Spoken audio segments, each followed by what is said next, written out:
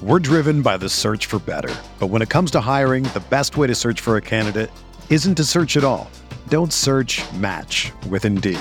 Indeed is your matching and hiring platform with over 350 million global monthly visitors, according to Indeed data, and a matching engine that helps you find quality candidates fast. Ditch the busy work. Use Indeed for scheduling, screening, and messaging so you can connect with candidates faster. Leveraging over 140 million qualifications and preferences every day, Indeed's matching engine is constantly learning from your preferences, so the more you use Indeed, the better it gets. Join more than 3.5 million businesses worldwide that use Indeed to hire great talent fast. And listeners of this show will get a $75 sponsored job credit to get your jobs more visibility at Indeed.com/Blue Wire. Just go to Indeed.com/Blue Wire right now and support our show by saying that you heard about Indeed on this podcast. That's Indeed.com/Blue Wire. Terms and conditions apply. Need to hire? You need Indeed. Hello, everybody. What is going on? Welcome to another edition of Talkin' Buffalo Podcast, part of the Blue Wire Network. Casual Friday. That means, as always, I am joined by my good friend, writer, podcaster, Joe Yerdon. It's September 1st, man. We're taping this. This is dropping September 2nd. We're taping this really, really late, by the way. Yes. Late Thursday night. So technically it is still September 1st. And I know it's getting into that season that you like. Yeah. Not me. Bring it, baby. Like today, it's like nice and cool tonight. So I'm in my good feelings right now. Although I guess it's got to be kind of hot over the weekend, but whatever. I will say, if you're living for that crap, man, get it. If you're living in an apartment and you don't have if you don't have air and you're relying on the window to be open, I can understand why. I just came back I went to Florida for 4 days, which, by the way, it was not sunny. It rained pretty much for 3 or 4 straight days, but man, it was like 85, 86 pretty much the entire time. I'm not gonna lie, it does feel decent here at night though. Right now, like it's starting to get cooler at night, almost like light fleece kind of weather. You can get away with it at least anyway. Mm-hmm. I do like that.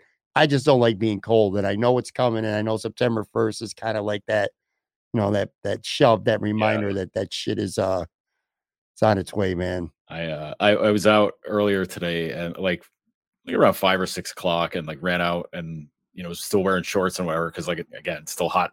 Not hot, but it's warm in the apartment.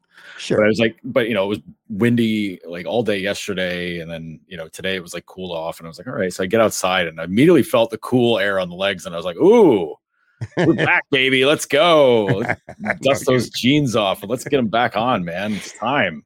I want to. So we'll talk a little bit. There's some actual news this week with the Bills and the Sabres. Mm-hmm. Mostly good news. Obviously, not all of it. On the Bills side, and we'll hit on some of this, the 53-man roster is, for the moment, complete. I mean, that's always, always an ongoing thing. Guys come and go, even after the initial roster set. So we'll hit on that. And then, we'll just briefly touch on Matt Araiza. That's kind of old news now. But my feelings ain't old, and I know yours aren't either. Mm-hmm. And then the Sabres. On the Sabre side, Tage Thompson signed a long-term deal. I kind of want to get to that. And the Black and Red is going to be back for a dozen games this year. Mm-hmm. Fans seem pretty excited about that. I'll get your take on that. Our starting 5 draft this week, we're going to do best Sopranos characters, not counting Tony Soprano. So Sopranos supporting characters, that's what we're calling this draft because you know how that goes. You get Tony Soprano draft over. So someone suggested this. I don't remember who did on Twitter. I should know. Mm-hmm. And I apologize for not giving them credit. Thank them, really. Right. I'll look it up at some point and I'll send them a DM or something. Before we get to that, though, I actually, a couple of cool things going on in sports the last couple of days. Now, you're a Yankees fan like me. Right. We remember when Mariano was the closer, not just how awesome he was, but what a spectacle it could be at times when he would come into the game, Metallica, Enter Sandman, the music, the fans going nuts. It was always great spectacle. And I'm like, probably for me anyway, the coolest thing that I've seen. Sure. It's kind of, in recent years, there's more relief pitchers. Like I remember Trevor Hoffman too, by the way, would have a pretty cool entrance, but it's kind of becoming a little more commonplace for that to become theatrical. Like I said, spectacle. And I came across Now, I'm not a big New York Mets fan, but Edwin Diaz, and apparently this has been going on for months now, who, by the way, is one of the best closers in baseball. He's having an excellent season with the Mets. They, and I'll tell you what, if you're watching this on the YouTube side, which, by the way, if you are, make sure you're subscribed to Talking Buffalo podcast. If not, I'll play the audio so you'll still at least hear it. Yeah, the nice little subscribe button right there. I want to play a clip. I don't know if you've seen this, and I'm sure a lot of people have not seen this. And if not, like I said, if you're listening audio only, at least you'll be able to hear it. But he came into the game in the ninth inning, and Timmy Trumpet, who is our musician and artist that I've never heard of, quite frankly, he was there for the first time ever at a Mets game. And I'm just going to play it, and then you can react to it. I don't think you've seen this. Maybe you have. Have you seen this? Yeah. I think I said this is like from the other night, right? Last night or whatever. Yeah. It was going all over Twitter, man. I mean, it went viral because this is just so fucking cool, man. So I'm going to play this clip. It's about 2 minutes long or something, and then get your take on that. And again, if people watching along, this is hopefully you're going to enjoy this anyway. I'll play it right now. We'll talk over it a little bit. To come in looking for a save. I love the music in the background too. Getting warmed up.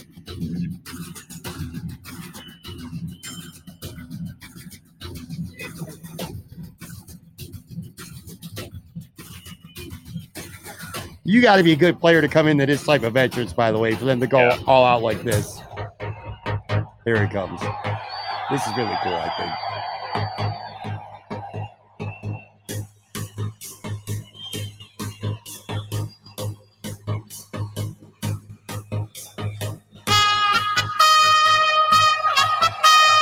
Did a crowd pipe in?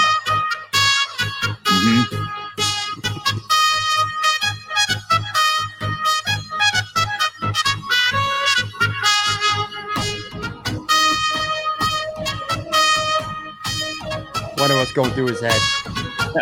Probably this is really cool.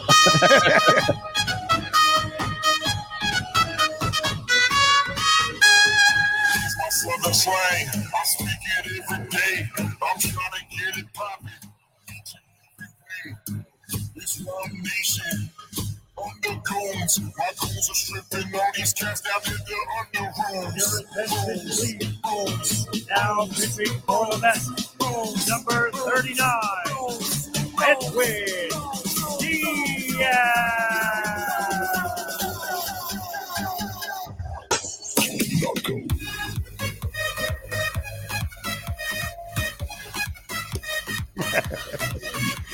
They're into it, man. Yeah. And he's crazy. Just calm and composed. Yeah, the little trumpets going around some of the stands too. There it is.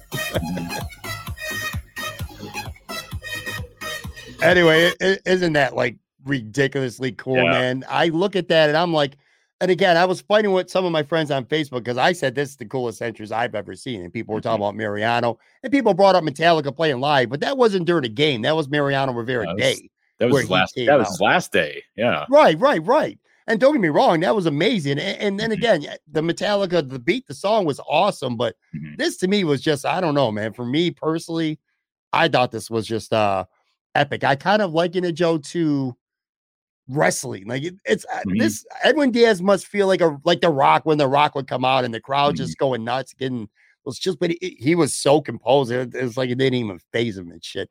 That was pretty cool, wasn't it? Yeah, no, I love that sort of stuff. There's got to be like more of a not a goofball. I mean, it's like just something fun to do. Like baseball just gets so stuck in the mud, right? With stuff all the time, and like I know stuff like this. There's probably I'm positive. I don't even need to look it up, but I'm positive there are people that are just like I don't like this crap. This is stupid. Like okay. Like go have fun watching the paint dry again. Like that's crazy. Just enjoy it for what it is. But yeah, baseball needs to be more fun. Right. I like this. This is really. If I'll tell you right now, especially if I'm a Mets fan and I'm at the game and I hear that music, and especially whoever the hell Timmy Trumpet is, apparently he's big. He comes out. I'm gonna get hyped as shit. I'm getting hyped kind of watching this with you right now, and it's like the third or fourth time I've seen this today, and we're taping this late at night. Yeah. I'm still kind of hyped over it, man. I just think that was. I just thought that was really cool. Yeah, no, I don't know. Sports are entertainment, Like should be the point. The point of everything is to just make it more fun, make it more interesting, make it cooler to go to something instead of, just kind of, at least try to do something. I know, everybody tries to do stuff, but sometimes it's, it's kind of the same old, but like something like that, where it sort of happens organically. Cause I mean, like that was his music anyways. So, but we're into September now, and like the Mets are really good. So it's like, it's getting attention. So yeah, go with it, run with it, have fun with it. Like do that stuff in the playoffs, man. One good thing about it being September 1st, I'm bitching about it because the cold's coming, but it is the time of year where I start now as an adult, or at least not even as an adult, but at this age, I start to pay attention to baseball. Now I'm starting to get into it. I know football is coming too, but now I have room in my life for baseball when it gets to be September. I follow the Yanks to a certain extent for sure during the season. I know they were running away with it, and I know they were really bad in August, but they still got like a 6.5 game lead or something like that in their division. They're going to make the playoffs for sure. But and when I was young, I used to live and die all 162 games. Not anymore. When it gets to be September, I start to get into baseball. Yeah, it's tougher. I don't know. It was always weirder for me to like stay into baseball when it came to be September. Cause like spring, like obviously huge into it in spring, summertime, it's like, hey, watching lots of games, doing whatever.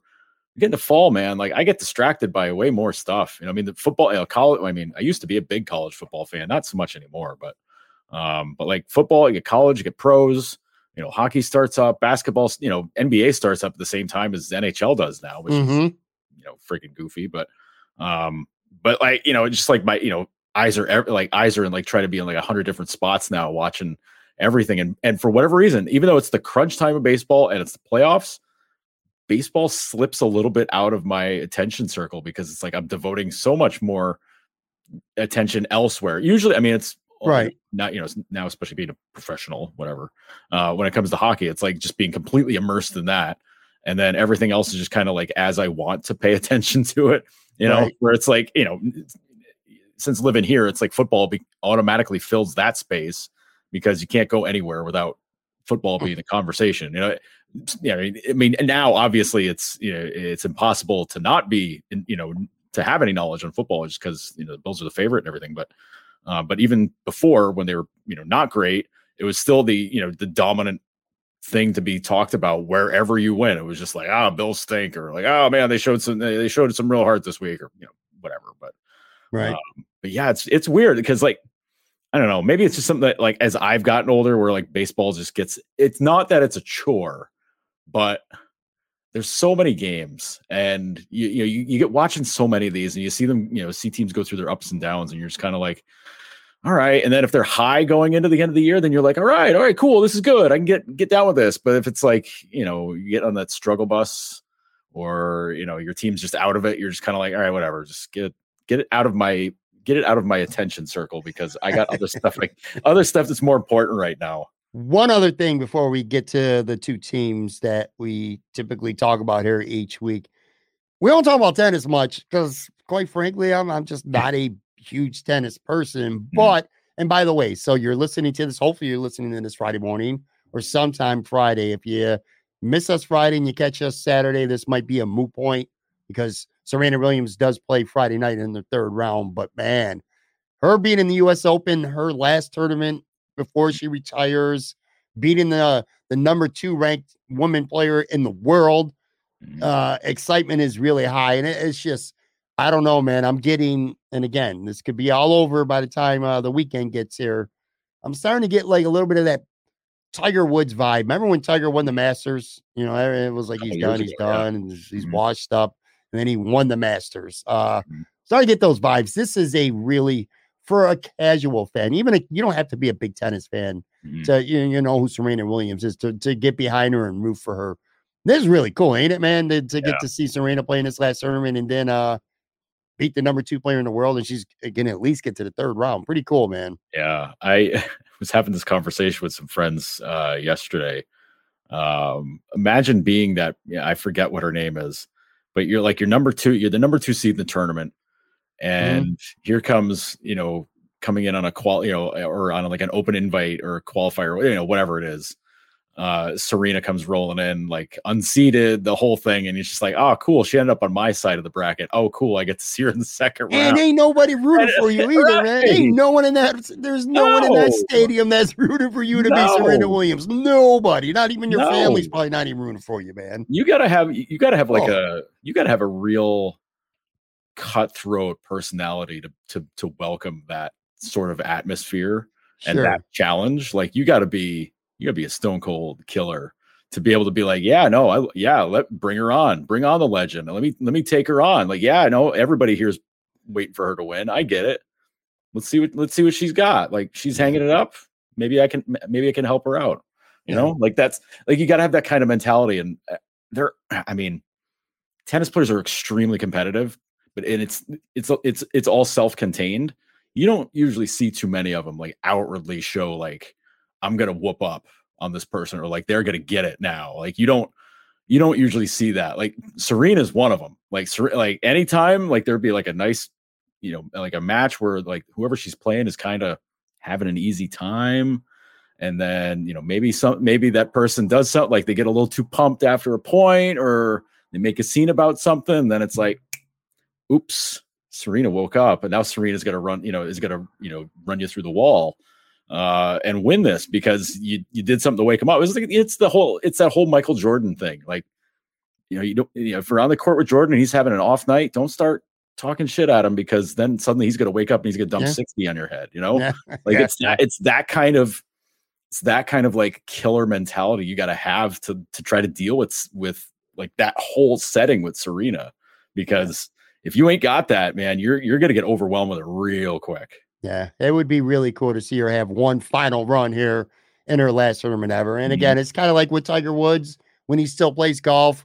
I appreciate, even I don't care if he misses the cut or whatever. He's just out there. I just try to appreciate every moment I can, because then they're gone, man. These are some of the best athletes to ever do it.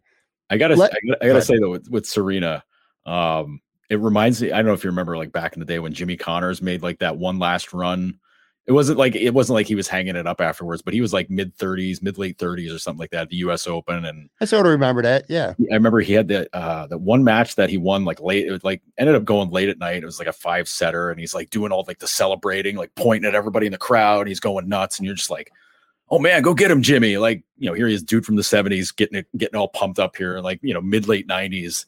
Going on some run, and it's just kind of like, that's cool. I want to see Serena like get all fired up like that. Just start like pointing fingers, getting pumped up, calling the crowd on, like let's do this. Like go completely out of like the norm for how tennis people usually. Yeah, she never had that rivalry. Like there was McEnroe and Connors, or McEnroe and Bjorg, and Nadal and Federer. Serena just pretty much dominated the division, and so many came and gone for short periods of time that she never really had that long-standing rivalry where she would play somebody over and over again, especially in Grand Slam tournaments. They always tried to force that Sharapova Serena, like they always tried to say that was a rivalry. I was like, man, Serena beat her. No rivalry. That was like crazy. That was Tom Brady and the Patriots against the Bills. That was Tom Brady and the Patriots against the Bills, if you want to call that a rivalry. That was one team whooping on the other, man, for year after year.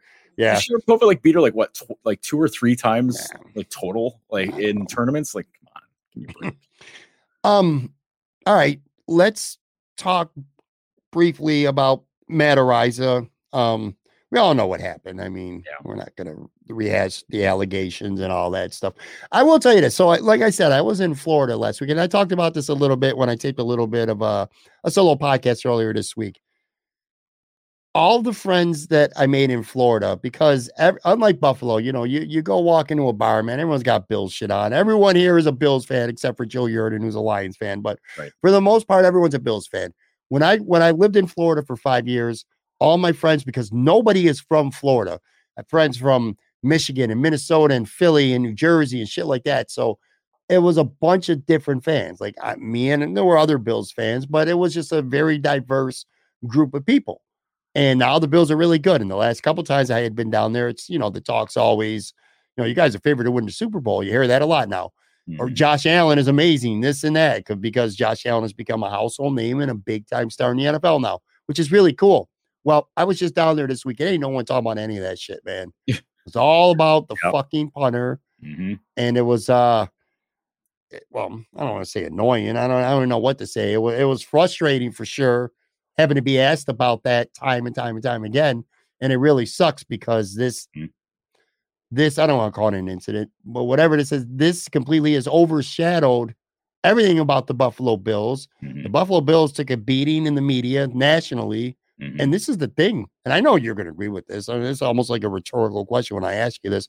It was all completely deserved. Yeah. The Bills, a lot of Bills fans, and I get it, man. When you're a fan is a fanatic, and a fanatic stands by your team no matter what. You look for the silver lining in every single little thing. So I understand that to an extent. But I saw a lot of people on Twitter over the weekend praising the Buffalo Bills for cutting this guy and for Brandon Beane having a press conference and Sean McDermott talking to the media after the game in Carolina on Friday night. No. They don't you know what I'm saying, Joe? There's no credit should be given. There's nothing to celebrate. There's no credit to be there's no credit to give them. No. They cut a guy who, quite frankly, it sounds to me like he told the Bills his version of events, and the Bills, I don't want to know if they believed it or not, but they obviously were satisfied with what Matt Araiza told them about it. I do believe him that I don't think they knew anything about it before the draft. That much I do believe. And most teams did it. But obviously at some point, Matt Araiza told him his version of what happened, and that was satisfactory to the Bills. They called it a thorough examination, which was a joke. Brandon Beane said as much. He pretty much said it should have been worded as an ongoing investigation, which it really wasn't even that either. They told him events, and then it seems to me like the Bills just hoped that it never came to the light of day. Yeah. You know, that it never surfaced. And then the civil thing came out, and it did.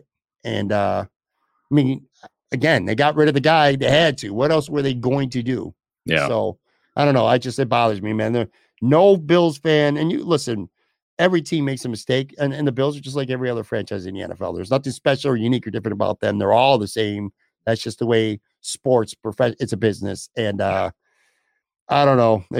I was annoyed by seeing so many people give them credit, Joe. They didn't deserve it. That's what I'm getting at. No, they didn't. And, you know, you look at the time frame of how everything went and when they knew stuff, when they acted on stuff, like, you know, when you knew about it for like over a month and didn't act on it, and you're like, oh, we were busy investigating or, you know, waiting for the police to get involved. Well, you know, all this other stuff. It's like, if you're waiting for the cops to get involved with an investigation on a guy that you're, you know, hanging on to, like, I don't know, man, like it you know, I know like the talk is always, you know, well, if you played a different position, it's probably, you know, a different outcome. And it's probably right. It's almost certainly correct. But man, like the bar that's set for a lot of fans to have it be like, okay, they did the right thing is so far underground, you know. Like I know you were saying about people saying like, you know, they were satisfied, you know, they're happy that the Bills did that. It's like, well, that was the least they could do, you know. They did the absolute least they could do of anything. But then it's also, you know, other people saying stuff like, well, you know, they handled things better than the Browns did. It's like, well, listen, you know, when your comparison is like, you know, totally broken, you know, society failing version of how to handle things versus doing the common decency thing, like, I don't know, man, like that, you know, that bar is like 9 miles underground to get over when you're like, well, you know, we did better than the Browns did. Like, cool. Like that wasn't very hard to do, you know, like, but yeah, I don't know, man, like this, I don't know, it's a lot of people that show their ass about, you know, how they feel about things, you know, for a lot of stuff.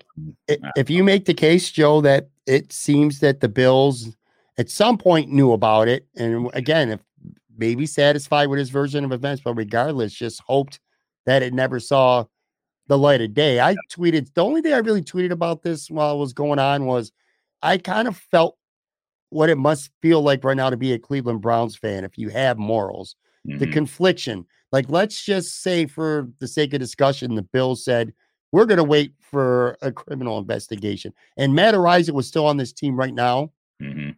I'd have a hard time rooting for him.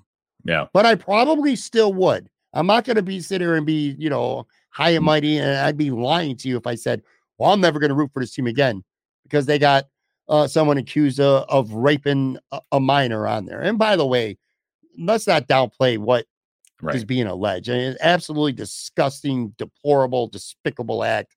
What a horrible human being. I'm trying to control my my language a little bit. At the very least, he pretty much admitted that he had sex with the girl, and they get checked for an STD. And you have to admit this too, Joe. I mean, look, he's a rookie punter, okay, on a team that's really good, and they ain't gonna be punting that much.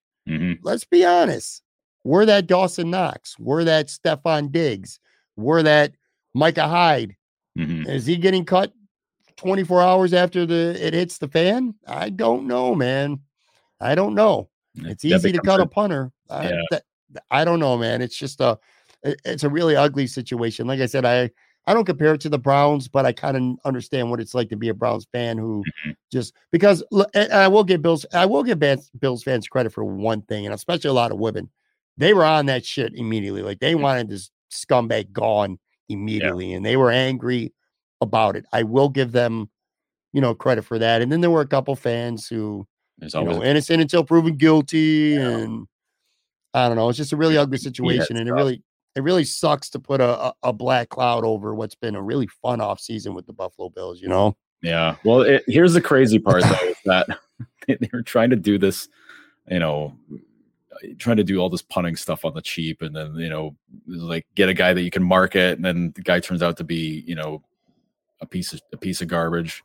And now they come out of the end of it with Sam Martin, who is one of the best punters in the NFL. Like statistically, yeah, man. I mean, we'll see how the not Denver air hits him, but well, that's the thing. Brandon B was talking about. He doesn't have the strongest leg, but accuracy and placement is his strength. Guess what I heard last year at the same time when it came to Matt Hawk? Kind of the same deal. And I just, some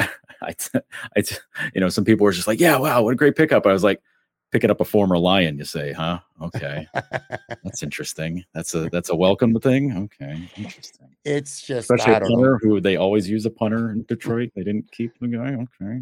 It's a really sad situation. And I think as details got reported and became available, what might have bothered me the most is that the Bills only had one conversation, the other side, and never contacted the victim, who was apparently willing to talk. They never followed up with any conversation. So I don't know how you could sit there with a microphone in front of you and call it any kind of thorough or ongoing investigation or anything when you clearly did not make an effort until, like I said, it became they had no choice. The Bills had no choice but to cut Matt Araiza. It's just I'll never understand athletes how some of these guys could just be so dumb and put themselves in these situations, man. Just you're gifted, and very few people are ever gifted to be able to play a sport professionally.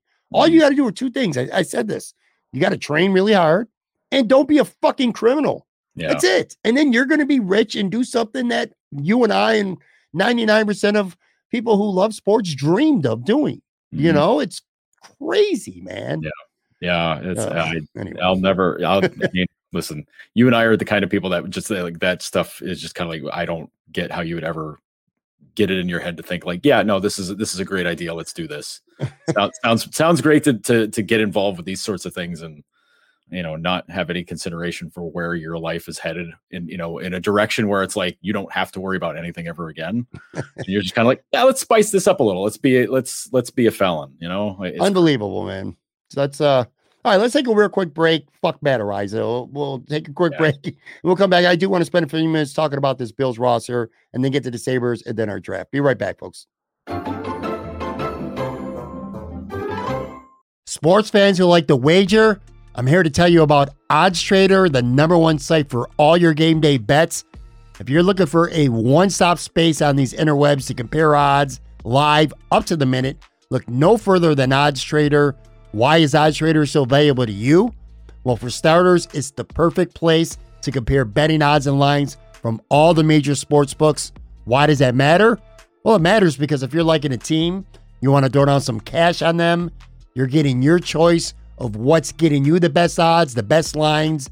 It's a chance to find the highest payouts if you're betting on the underdogs, or whether you're profiting the most if you're going with the favorites. OddsTrader also allows you to compare all the different sign-up codes and promos from the sports books so that you can get the best deal out there for you.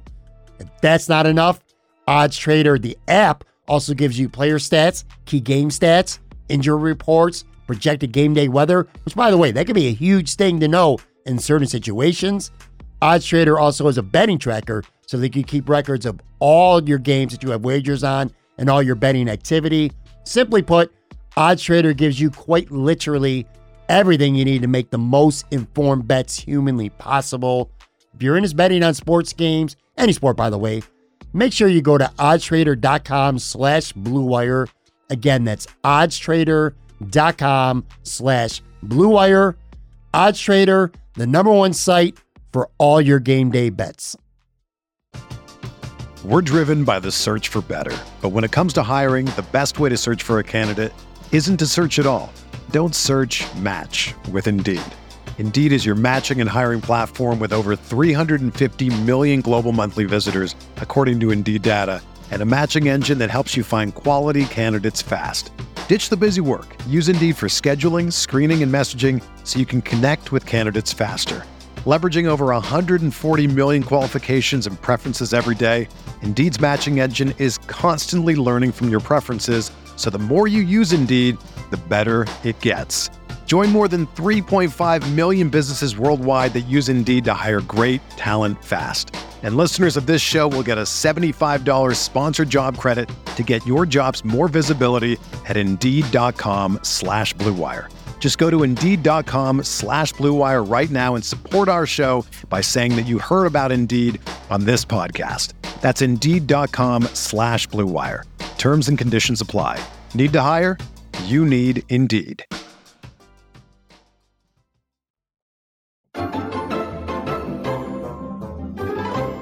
All right, I'm back here, and I'm swearing way too much for this episode, man. That Ariza stuff just gets me fired up. I'm here with Joe Yerdon, Casual Friday.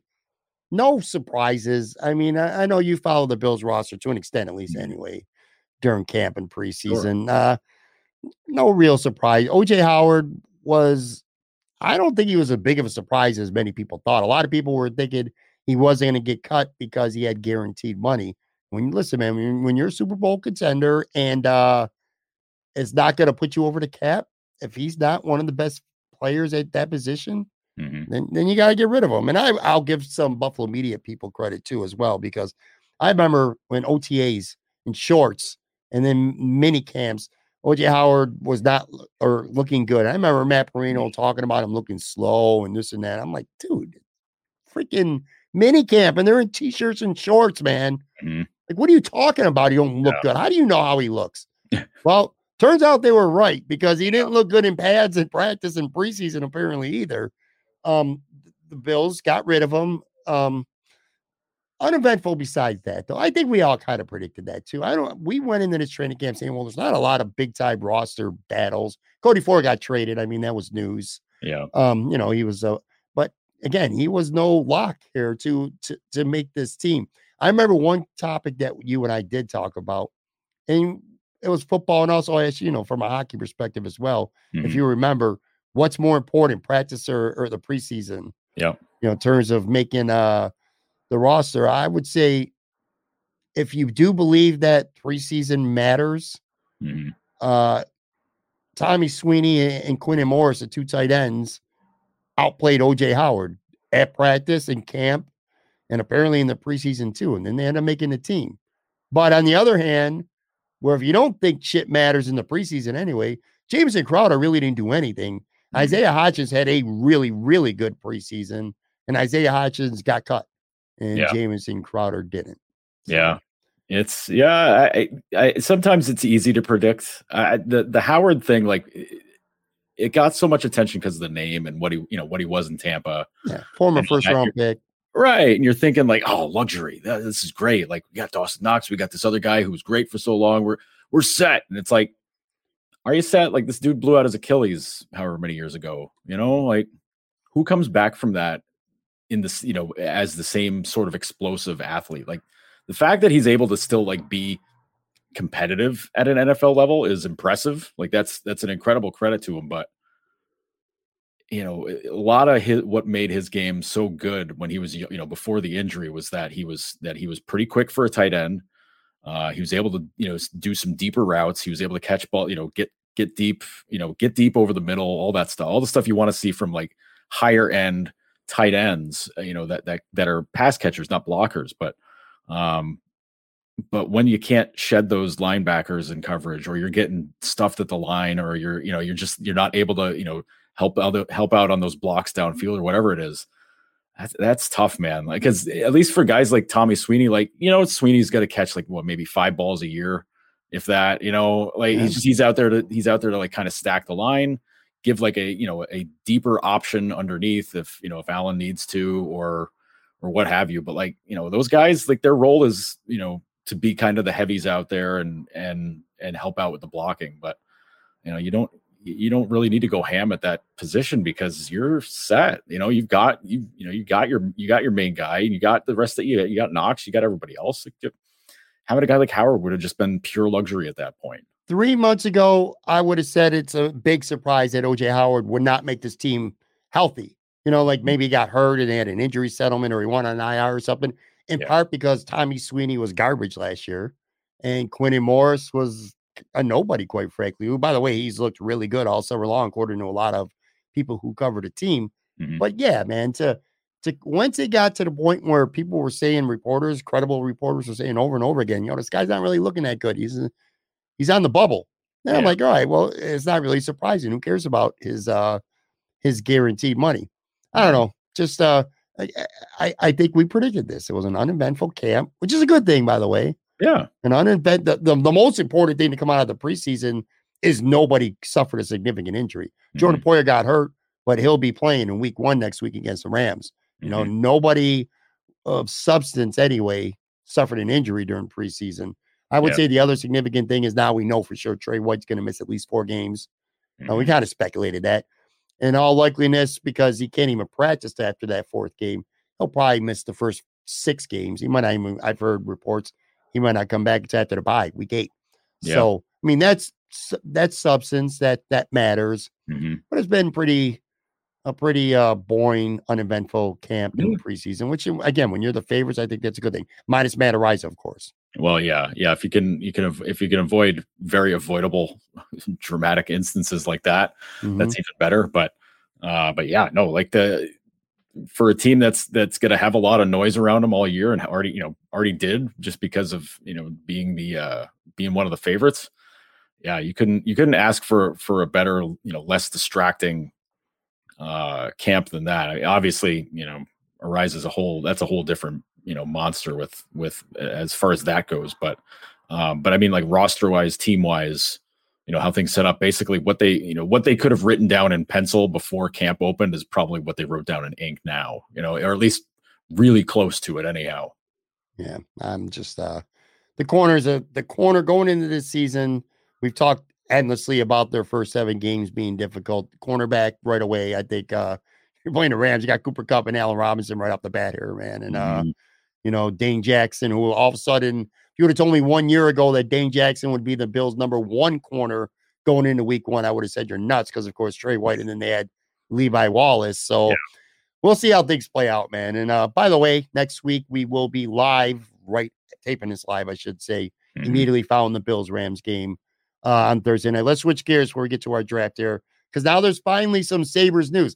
You and Lance on maintenance day every week. You guys are coming up with topics, which again, I give you a lot of credit for, because there's just ain't shit going on. So you guys are doing a good job of, you know, at least having interesting conversations without much going on. Well, now I'm sure you and Lance are going to have plenty to talk about on your next episode here, because Tage Thompson signs 7 years, $50 million.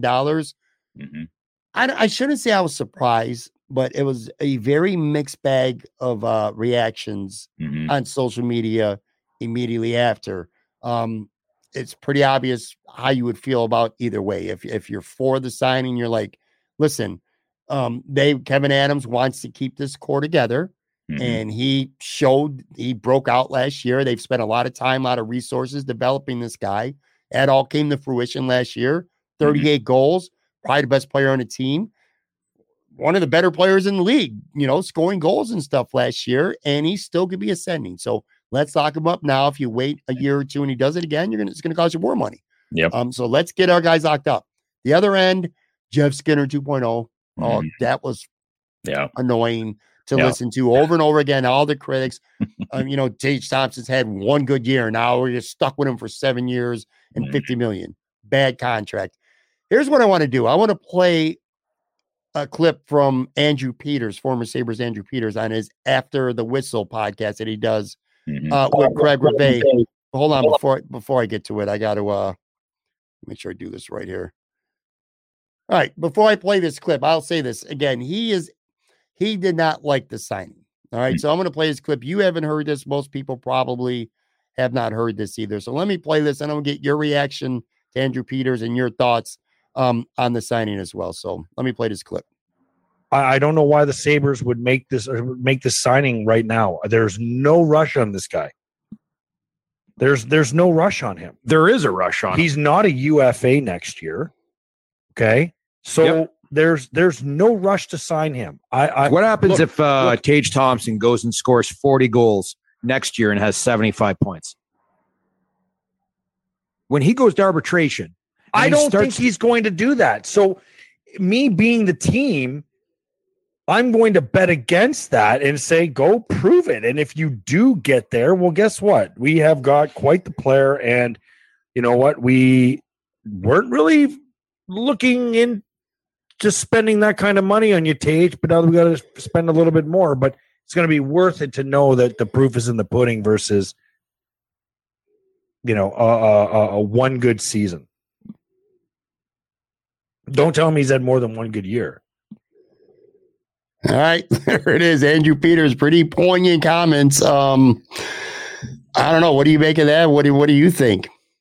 Woo, boy, that's we needed the fire trucks to go by for Andrew. that was a hot take alert right there.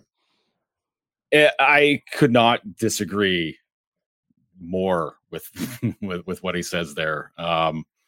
The saying, what's he proven? Okay, fair. Like that's the one point that he makes is fair. What's he proven? Okay, he's got one good year. That's true. Mm-hmm. But he's got one good year in a system with a team with a coach that is still the system and the coach and the team.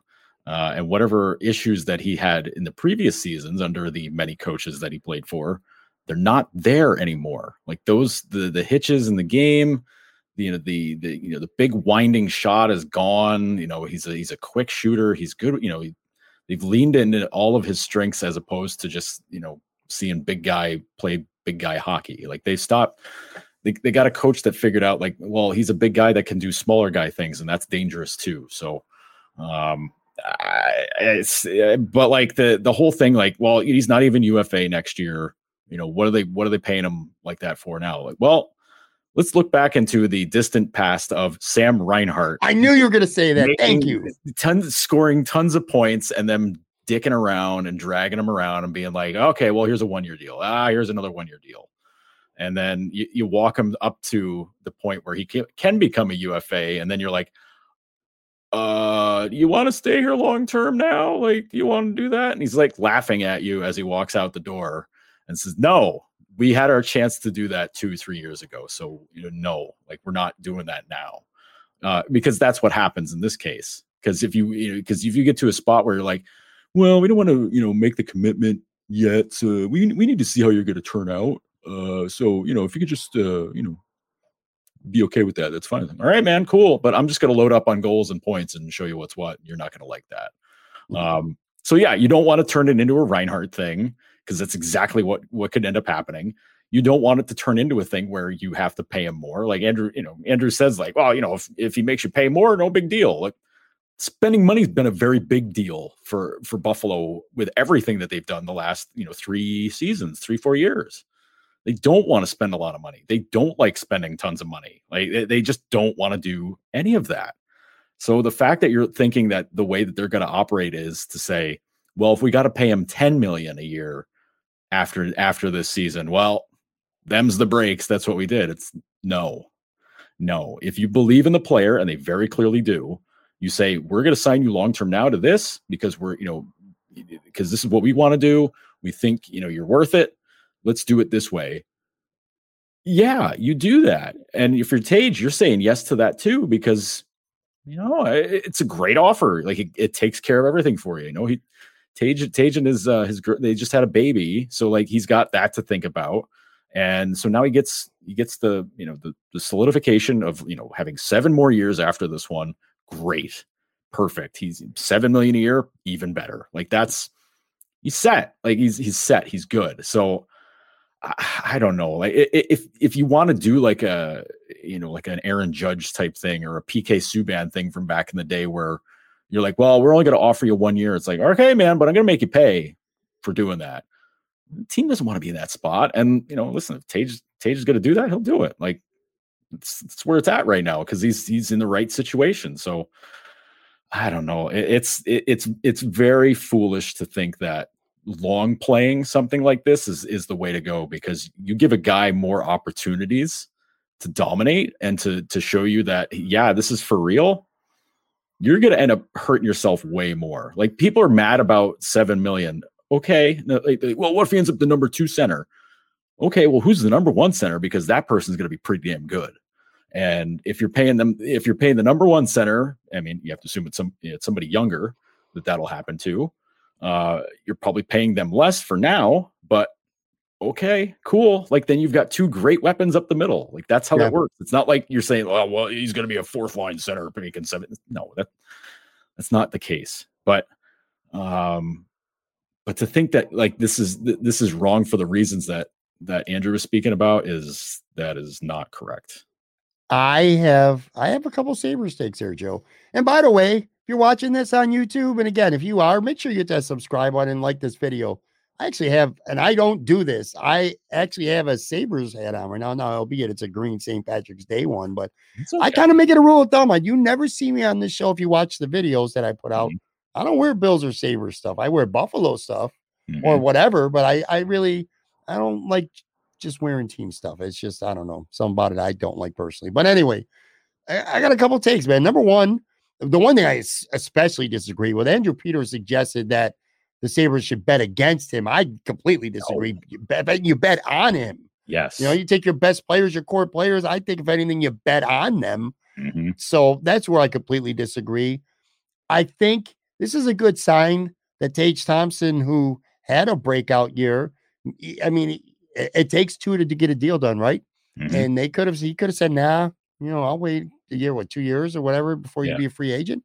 Let's just see how it goes again. I might get more money, or I might not want to be here in 2 years, and I might want to go play in Montreal or some big time out, some Chicago, somewhere, a bigger market or something like that. The fact that he had his one good year and he wanted to stay here for 7-8 years says a lot to me about the player, about his character. It kind of makes me believe a little bit more when Kevin Adams talks about guys who want to be here, and the guys that are here like it and they want to build a winner here.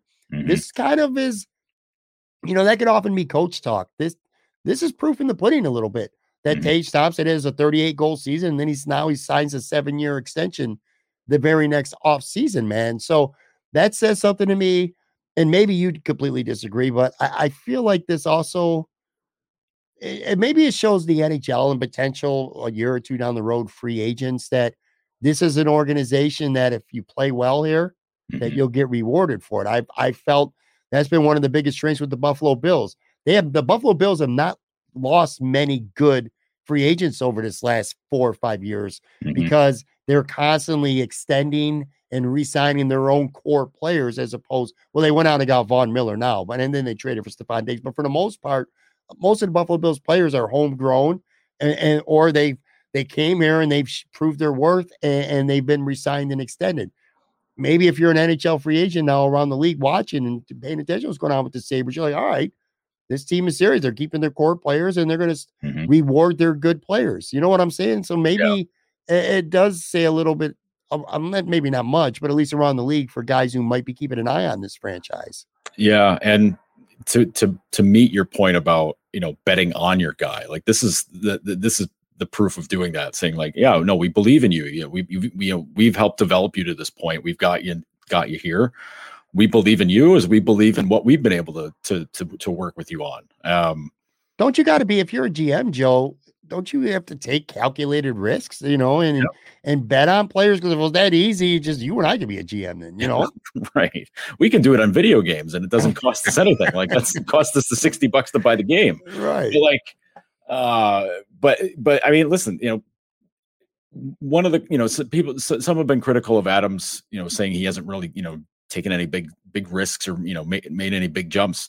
To me, he's made two pretty gutsy calls here in the last few months. One was going with Eric Comrie to be the goalie. Yeah. Essentially based on 19 games that he played last season, saying, well, listen, he's as good of an option as we're going to get. He's got 2 years to show us what he can do. He's our presumptive number one goalie next year. Let's see how it goes. Well, if it doesn't work, people are going to kill Adams about it, and rightfully so. And now with Thompson, it's saying, listen, we know it's based on 1 year. I mean, he scored 38 goals last year. Yes, he had 35 points his previous 3 seasons. Right. So it's a huge step up and it's a huge glow up for him. But it's a bit of a gamble to say, like, listen, we like where you're going. We see this going. You're going to be doing this for a few more years, so let's get you locked in now. If it doesn't work, I mean, listen, we're not going to figure that out. Ideally, for maybe 2 years. Hopefully, if we figure it out after this year that it's a mistake, then that's Adams will get absolutely crushed for that, because if he falls back and scores like 12 points next year, right? But like if he comes back to like earth like that, where it's 14, 15 points, the Sabres are deep shit, like for a lot of reasons there. But yeah, it's for a team that hasn't really gambled a lot, in kind of serious ways. Because I mean, you can look at, it was a gamble. No, it wasn't. He was there. Gamble right. Well, they gambled with his long-term happiness, and they failed that one. But like with guys that you figure are going to be here for a long time, those weren't gambles. Those were just automatics. Like, yeah, these guys are here. This is a bit more of an unknown. Like, Thompson, I hope that Thompson blowing up like this doesn't set the expectation that, hey, these guys have been working hard. Once they get up here, they're going to turn into like monster players. Obviously you want that to be the case, but like, sure. If that's like from the outset, like, this guy's kind of struggled a little bit in Rochester, I don't know, get him in the pros. Let's see what happens. Like that doesn't always work that way. What would you say if I told you, say 3 years ago, when everyone in the world, including me, was calling Tage Thompson a scrub, part of the Ryan O'Reilly trade, the worst trade the Sabres have ever made ever, and now you look 3 years later and this man has just got a 7-year, $50 million extension coming off a 38-goal season. It's just crazy. He's a 1-year wonder until he's not. Right. Tell people who are listening right now why, regardless, the Jeff Skinner 2.0 comparison is horrible, because I hate that comparison. You could probably say it better than I can, unless you think it's accurate. I don't whatsoever. I don't like that either, because I'm still of the mind that Ralph Kruger made it so that it was horrible for 2 years for him. Sure. Like that relationship was antagonistic from the beginning, and it soured everything there. So of course he's going to look like crap when he's being played in the third line and fourth line, or being made to practice with the taxi squad during the COVID shortened season. Like, just of course that guy's not going to be worth $9 million at that point. His worth has been befouled. So but now he's a 30 goal guy again. He's a 35 goal guy. Well, weird that works. Suddenly that $9 million is okay. I don't know, it's a bogus theory. It's just meant to be. It's not even trolling. It's just, you're just being kind of a doofus about it. Maybe you just don't know any better. I don't know, man. It's just when you're paid a lot of money, you're just going to get that example. And like everybody at that first year after, he's getting skunked in the lineup and he's not scoring, people are just like, oh, what a waste of money. Like, what are you going to do, man? I would assume that people wouldn't be dumb enough to sign a guy to an 8-year, $72 million contract and then force him to play in the bottom 6. Right. A month after signing that deal. Like, I would hope people were smart enough to not do that. But hey, it's a lazy assessment. It's a lazy assessment. Jeff Skinner's a good player, and by the way, when Jeff Skinner before when the Sabres did sign him after he had one good year. He also was a good player before he got to Buffalo. Right. Tage Thompson has literally had one good season in his entire career. So just the assessment alone is just the other thing. He's 24, lazy. man. Yeah. He's just lazy. I will say this though. On social media, the reaction was divided. Mm-hmm. However, I also think that it might have been a loud minority, or I think the majority of people, Sabres fans, are pretty happy to get him locked up, even if they just might be a little more quiet about it, whereas critics were a lot more vocal. That's just the way things usually work. One thing, though, before we get to the draft, that seems universally praised is the Sabres going back to the black and red. And they're doing it too for 12 games, by the way. So it's not just like this one game gimmick. So 12 games starting on November 23rd. And I did the math and I needed a calculator because I'm not good at math. But 12 out of 41 games, that's nearly 30% of their games. So again, they're going to be wearing these uniforms. You're going to get a lot of good looks at them. St. Louis, the highlights, the first one, November 23rd against St. Louis. That's also 90s night. Hashtag, I'm going to be at that freaking game. I can tell you that right now. Then they were 4 times in December, twice in January, just once in February, and then 3 times in March. And then I think it's their last game of the season at home, at least anyway, against Ottawa, which, man, how cool would it be to have those uniforms playing Ottawa and having mean something going back to the, the playoffs or the rivalry with Ottawa back in the day when they wore those uniforms. But are you're a fan of these uniforms? You like this? Is this, every team does marketing, but this feels like a good marketing. By the way, the video presentation too, especially if you like Stranger Things, was really freaking cool. So major props to the Sabres social media team for putting out a really cool hype video for these. Yeah, I just hope that the locker room is set up that way this season when it's those nights. I want it to look like the doom sector of the under of was it the upside down or the inside out or something? It was the upside. I think of the name. I'm just losing my the mind. Upside Down. Yeah, from Stranger Things. Yeah, cool, man. Yeah, like it's cool to see that. I saw like the one thing that gets me though is that like they announce it, which is cool, but it's like then they don't show any of the jerseys, and it's like, guys, come on, like just, right? We know what they look like, but like, come on, guys, just please, just. Just show us what it is. That's all. But yeah, it's listen. It was. I think it was time for this to happen. Like you needed. Like they've been doing so much stuff where it's like they did so much ignoring of like what fans liked and what fans wanted over the last God knows how long. Where it's just not even paying attention to anything that the fans want to hear or want to do or any of this stuff. And now now they're very, very much paying attention, and it's good because listen, I know trying to listen and cut through the noise on like team Twitter accounts and stuff is an impossible job. And, full marks to any social media manager in sports that has to deal with it. But like, sometimes there's some really smart ideas out there being kicked around and sometimes they catch fire. And like doing something like this was a slam dunk. You didn't even need to listen to fans for this, but fans wanted it. Like they knew this when they did the reverse retro thing with the Butter Knives jersey a couple years ago, and it was like, wow, this is cool. Like they made it blue and gold colors. Like that's awesome. And so it's just like and people were just like, just do the black and red. Like do it as a third jersey, and now that's what they're doing. So it's great. I'm going to let me see if I can pull it up here. I got it. Okay. I want to play it. This is the look. Oh, this is their reaction, the team's reaction to the video. Okay. It's Alex Tuck, Rasmus Asplund, and Dylan Cousins. Yeah. Hey, old school. That's nice.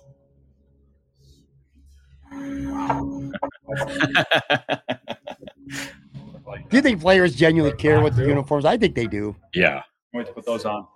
That's going to be fun. That's cool stuff. So exactly what I'm going to picture wearing. Yeah, I mean that's all the posters up in my room. Dominic Hasek and Ryan Miller, a couple goalies, Maxim Finnegan, Tim Conley, guys like that. I had posters, and a lot of that logo is special for sure. So go ahead, excited about that. That's pretty cool. Now that was a video. I pulled the wrong one. Actually, that was players' reaction. I meant to pull a regular video, but it worked out. It was good. Good. Anyway, that's really cool. And again, I think people are getting excited about this team. I think people are, for the most part, having realistic expectations. I don't see many people talking about the Sabres being any kind of Stanley Cup contender, but they don't need to be Stanley Cup contenders to be optimistic about this team right now. Right. It feels like they're headed in the right direction. And I know it felt like that a handful of years ago too with Eichel and Reinhart and some of these other good young players, but I don't know. It just feels a little bit different right now to me. It really, truly does, man. I'm buying in. I really am. The cool thing with doing stuff like this though is that the whole thing we joked around a bit, because it was, it definitely was a thing, was like the whole positive vibes thing going on around the team. And like, this keeps it going. Like, that's the thing. Like, right. It's funny. Like, have fun and do cool things is a really easy way to get people interested in what you got going on. And, it's nice to see him doing it for once. Cause before it was just always like, do nothing and expect the fans to just like love everything you do. And it's like, no, like it does, when you don't win any games and then you're like not doing anything to make things fun. Like, who cares? Do you remember this podcast a year or so ago when I am praising social media and people are like, oh my God, that's so cool. And the comments and the mentions for the most part are really cool. Do you remember not too long ago where, God forbid, they would post or tweet happy birthday to Kim Bagula or Terry Bagula or anyone in that front office or the coaches or something? Oh my God, sell the team. Every tweet, sell the team. Right. But just nasty ass shit. What a difference a year has made. And it's really cool to see, man. All right. Let's finish with our starting five draft. Do we even have to bring up last week? This is the part of the show I hate. I hate having to bring up last week's draft because it's almost always is categorically bad for me. We did best Disney characters. I don't think it should have been as bad. We didn't expect it to be like this. Right. I agree. I mean, of course we each had zero confidence of what we picked. So right. And we both also admitted we respect Disney. We like Disney, but we're not like Disney junkies. You know what I mean? Like, we didn't do comprehensive studying of our draft boards, but we did best Disney characters. Joe won handily, 72% of the vote. He had Mickey Mouse, Simba, Genie from Aladdin, Sebastian, and Olaf. I had Donald Duck, Goofy, Jiminy Cricket. Man, that did not go over well for me. No. Winnie the Pooh, who, by the way, there's a horror movie coming out with Winnie the Pooh or some shit like that. I hear some bloody shit.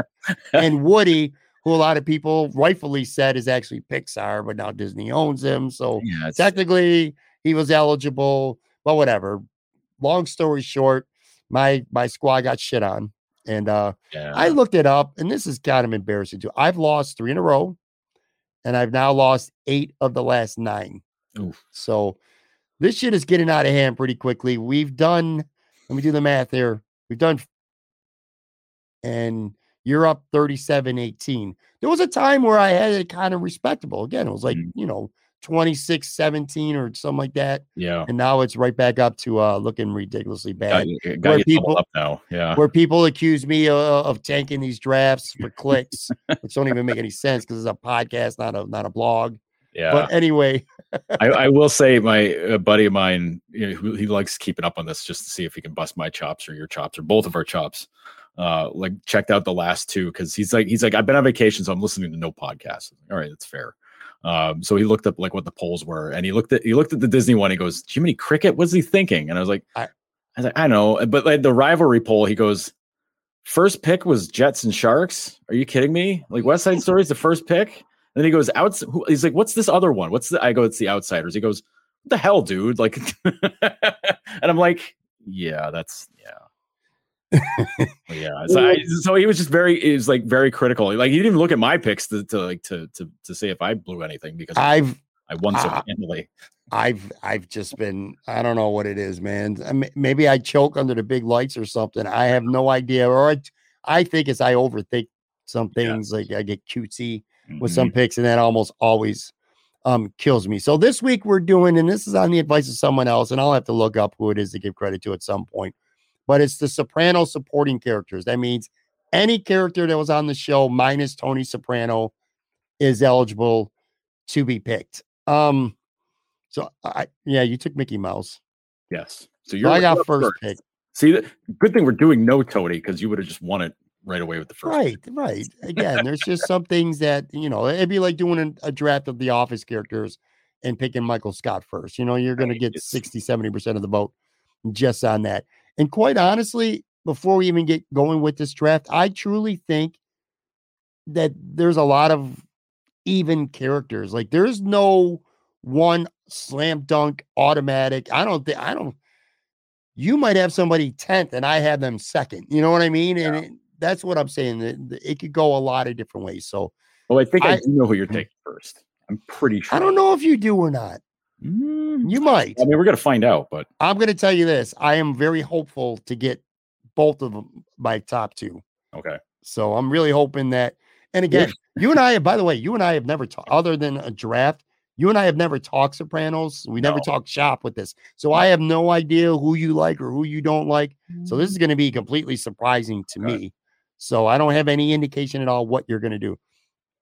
I have the first pick, and it's not that easy. It's truly not. No, but it's not. No. I can't. I want them both. Can I have the first two and then you could have the next five? I really want. No, because giving up two characters in this could mean death. Like that's. I have to go with Christopher Moltisanti. That's going to be my first pick. I have to. He's funny. He's ruthless. I mean, and he is funny too. And he's funny even when he wasn't trying to be. Do you remember the episode? And it was a collective effort. It just wasn't him. But to me, and The Sopranos was certainly no comedy, but it had its funny moments. The episode where he had his intervention with everybody, that was one of my favorite episodes ever, man. When people were just talking about what a piece of shit he is.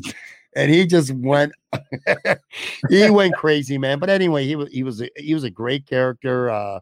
Like I said, he was ruthless, but he was also funny. He wanted more, than just being a gangster. He wanted to be a famous writer and director. So I got to take him. I wouldn't be able to live with myself if I didn't. And then you took him. I'm hoping, and I'll be honest with you, because I really, I would have taken him. There's someone I really want bad, and I obviously won't tell you. Okay, you got two. So two. My first two here. My first two. I have to go with Tony's foil. The person that was always kind of Tony has a lot of foils. I was going to say, what are you talking about? It's not really narrowing down the field, but like the one that he was on best terms with, I guess. I got to go with Dr. Melfi. Okay.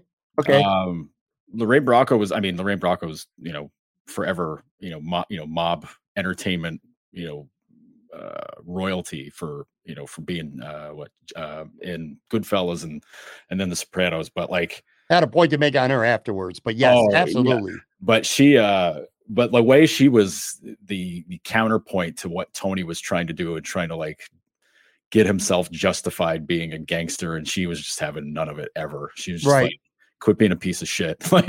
like that was how she handled things. And then, Tony being like, well, she's kind of hot. I think I might have to, see what's going on here. And then it's, their banter, their interactions was second to none. She was third on my big board, just so you know. Nice. I wonder if my second pick is going to be your number two pick. I got to pick Paulie Walnuts. My pick. It's not your pick? Okay. All right. I love Paulie Walnuts. Jesus.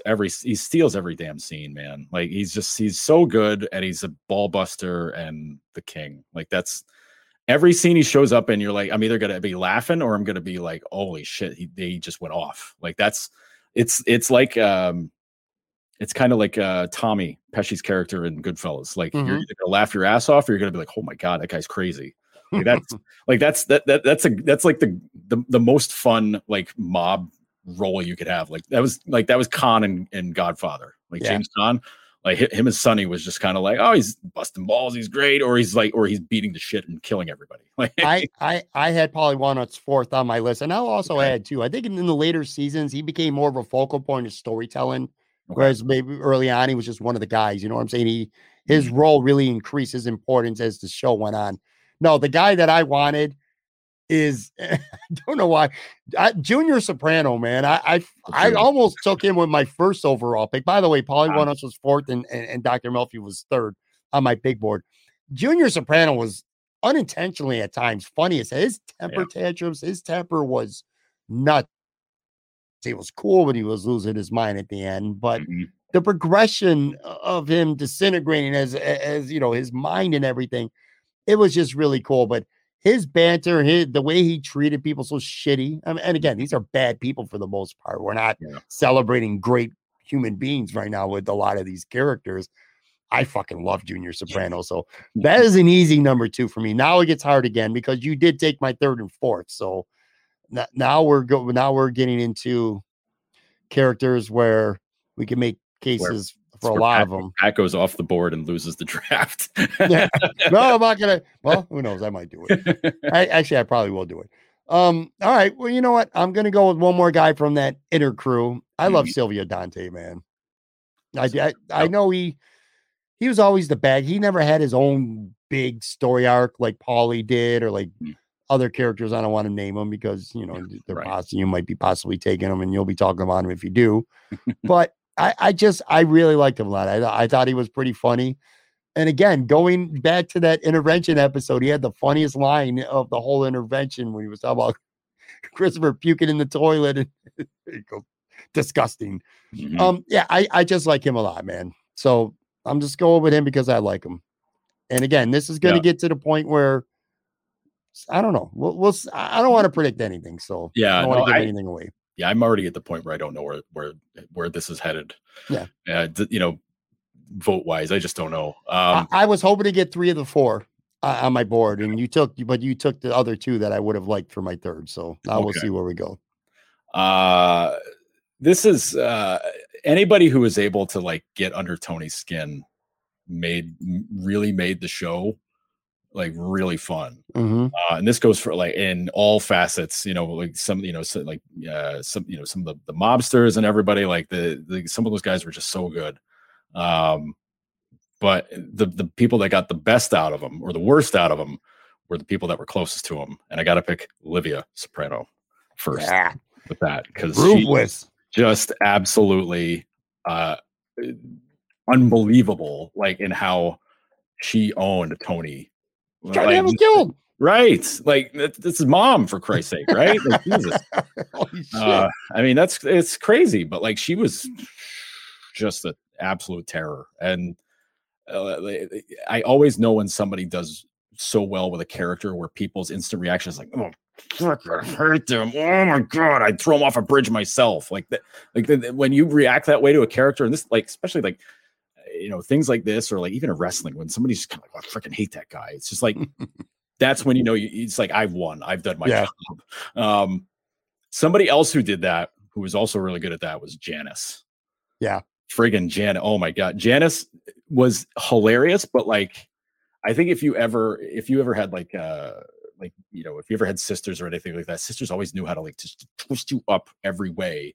Like they knew how to push your buttons, and Janice friggin', I wanted to kill her. See, that's what I'm talking about. But like, she was just so good at just being like, I don't give a shit, Tony. Just all the time, just like, whatever. I'm not gonna do what you say. Like, my God. So Janice was just such a like true piece of work. Like when you're trying to be nice about something, she's a piece of work. But like Janice, oh my God, Janice was freaking. She was like, kind of evil, but also like not at all. Like she was just, I don't know, like the opposite of Tony completely. I'm also going to go. I'm going to go with a character who, if I remember correctly, and again, I'm going to be honest with you guys. I basically did no research. I look at a list and I'm like, all right, I like this person, that person. I did not look up facts and information. I think this character might have only been on for 1 season, 2 at the most, but I think just 1. Richie Aprile. I think it was season 2. He was the most ruthless. He was old school. He came back from prison and Tony was in charge. Tony wasn't in charge when he went into the can. And he was an asshole and he was ruthless. He ran that guy over with his car. And Tony, I thought Tony was going to, the whole time I'm like, when I remember watching it for the first time, it's like, is this going to be the guy that tries to whack Tony, or is Tony going to kill this guy? That's what I was assuming the whole time. And sure enough, your last pick, they were in the house because they were together. He told her to make dinner or whatever, and she said something. I don't remember what she said, but then he snapped, and it was Janice who ended up shooting him and killing him. But Richie Abreu was a great villain. He was an old school dickhead. Horrible person, but he played it so well. It was so believable. I think of him and I'm like, this guy he seems like a real mobster, so I'm gonna go Richie Abreu, and I'm gonna go with the I don't know, man. This is tough because now I got a couple here I could take. I'm going to go with another foil. It seems to be a word here that we've used a lot in this draft. Near the end.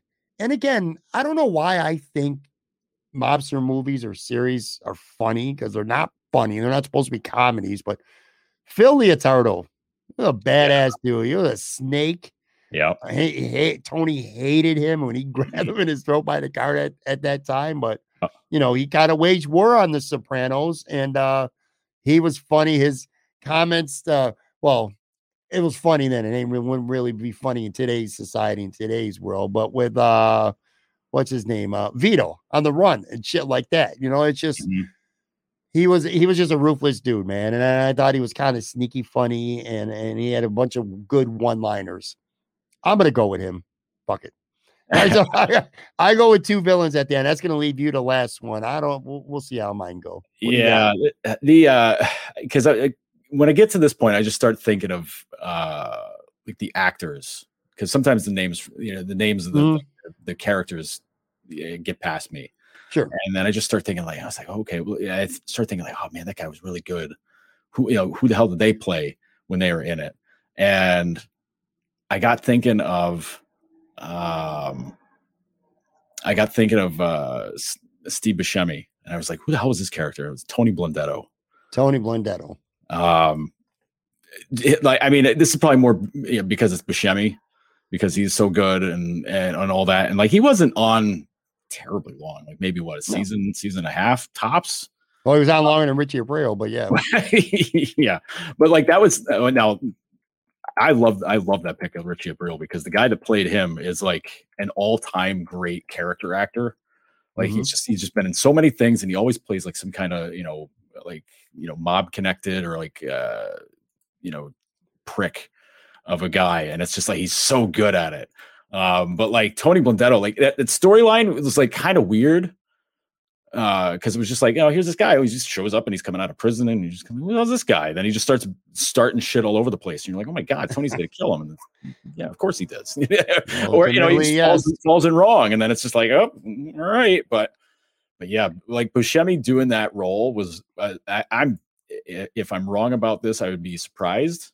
But I'm positive him doing that role is what got him Boardwalk Empire. Yeah, I think so. Because he was just so friggin' good, man. You're so used to him being a comedy guy, and just being he's there to cut up jokes and just be goofy.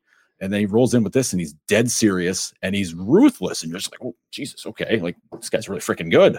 I think before I review our picks here, I think we're going to get grilled because neither of us Bobby Bach, Carmella. Oh yeah, Carmella. Yeah. And neither of us picked Tony's wife, Carmella, who had a constant present role throughout. I think a lot of people are going to complain about that. I picked enough agitators of Tony's life. You did. Another popular character would be Adriana, Christopher's girlfriend. Yeah, so that's another one. Johnny Sack. I'm looking at a list here. Johnny Sack. I'm fine with not picking him. Furio, I did give a little bit of thought to, man. Yeah, Furio was good. Yeah, he was good.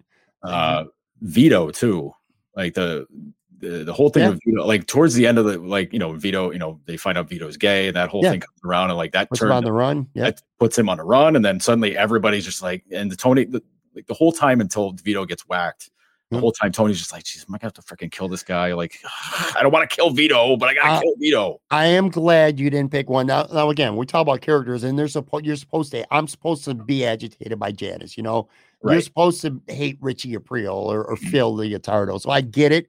I hated Ralphie though. Yeah, Ralphie Aprile. I did not like him. He bothered me. Like I was so happy when Tony beat him to death. I'm glad you didn't pick him. And Artie Bucco, the cook. I really wanted to pick Artie. Yeah. But I was like, I don't know if I can do that. And then the other two are his kids. We didn't pick AJ or Meadow. I don't think people really liked AJ much. He was freaking annoying. But Meadow, I think we might get a little bit of noise about Meadow. But I think far and away, most people are going to complain about Carmella not being picked. Yeah, I don't know. I'm fine. I did really like her. She bothered me. Meadow, it was just kind of like one of those side storylines where it's there's Meadow again. All right. Yeah. Let me but yeah, Ralphie being played by Joey Pants. Mm-hmm. That was a great role. And cause I'm a big fan of Joe Pantoliano. Anything that he's in, it's just so immediately you're getting somebody that's gonna own that role. And here he was playing this guy that was completely opposite of anybody he's ever played in anything. He's got the nice hair, he looks so smooth, and he's still a total dick. You're just friggin' Ralphie, kill Ralphie already. Just get him out of here. Bobby. One big Bobby Bacalelli. And who's the other one I was thinking Big Pussy? Big Pussy, yeah, that was the other one too. So I mean, we pretty much just went through all the main players. I feel confident in both of our fives that if somebody took a starting five out of those that were left, I think we still come out ahead. Yeah. You're right. Usually people can come up with better starting fives who weren't drafted. Not this time, no. Let me recap. Let me recap. It's late, man. It is really late. Let me recap these picks before we get up on it here. I took Christopher Moltisanti, Junior Soprano, Silvio Dante, Richie Aprile, Phil Leotardo. Joe took Dr. Melfi, Holly Walnuts. Might get some recent death votes there, by the way. Livia Soprano, who was just absolutely incredible, man. Mm-hmm. That sucks what happened to her. Janice and Tony. This is I'm not going to make any predictions. I'm predicting a blowout win for you. Are you really? Yes, 100%. Wow, 100%. I'm saying it because I'll take 51%. I need a W bad. I think your first three picks hammer it home, but I think Richie and Phil are super bonus picks because everybody knows both of them and everybody hates both of them. We'll see. I hope you're right, man. Make sure you check out. I did not tank it this week, but it's I like it. I'm looking at both and I'm just I like Pat's better. Make sure you check out Maintenance Day Podcast Monday. Lance Lazowski from the Buffalo News and Joe's got a lot of work going on there. Follow him on Twitter too at Joe Yurden. Next week, finally, man, football, screw training camp, screw the preseason. We got through the off season, all this bullshit. Now there's going to be games to talk about, man. It's going to be good stuff. Later, buddy. I'll talk to you soon, man. Later, bud. All right, guys. I will be back. New episodes next Monday, Wednesday, and Friday next week. Talk to you soon. Whether you're a world-class athlete or a podcaster like me, we all understand the importance of mental and physical well-being and proper recovery for top-notch performance. That's why I'm excited that Unified Healing is sponsoring this podcast. Unified Healing is a new and super innovative global network of wellness centers powered by Energy Enhancement System, or EE System. If you haven't heard of the EE System, you'll want to listen up. This technology promotes wellness, deep relaxation, purification, and rejuvenation. In hundreds of locations across the globe, access to a center is easy and affordable. Interested in experiencing the EE System technology for yourself? Go to unifydhealing.com/bluewire to learn more and find a center near you. That's unifydhealing.com/bluewire. No material or testimonials on the Unified Healing website are intended to be viewed as medical advice or a substitute for professional medical advice, diagnosis, or treatment. Always seek the advice of your physician or other qualified healthcare provider with any questions you may have regarding a medical condition or treatment and before undertaking a new healthcare regimen, including EE System.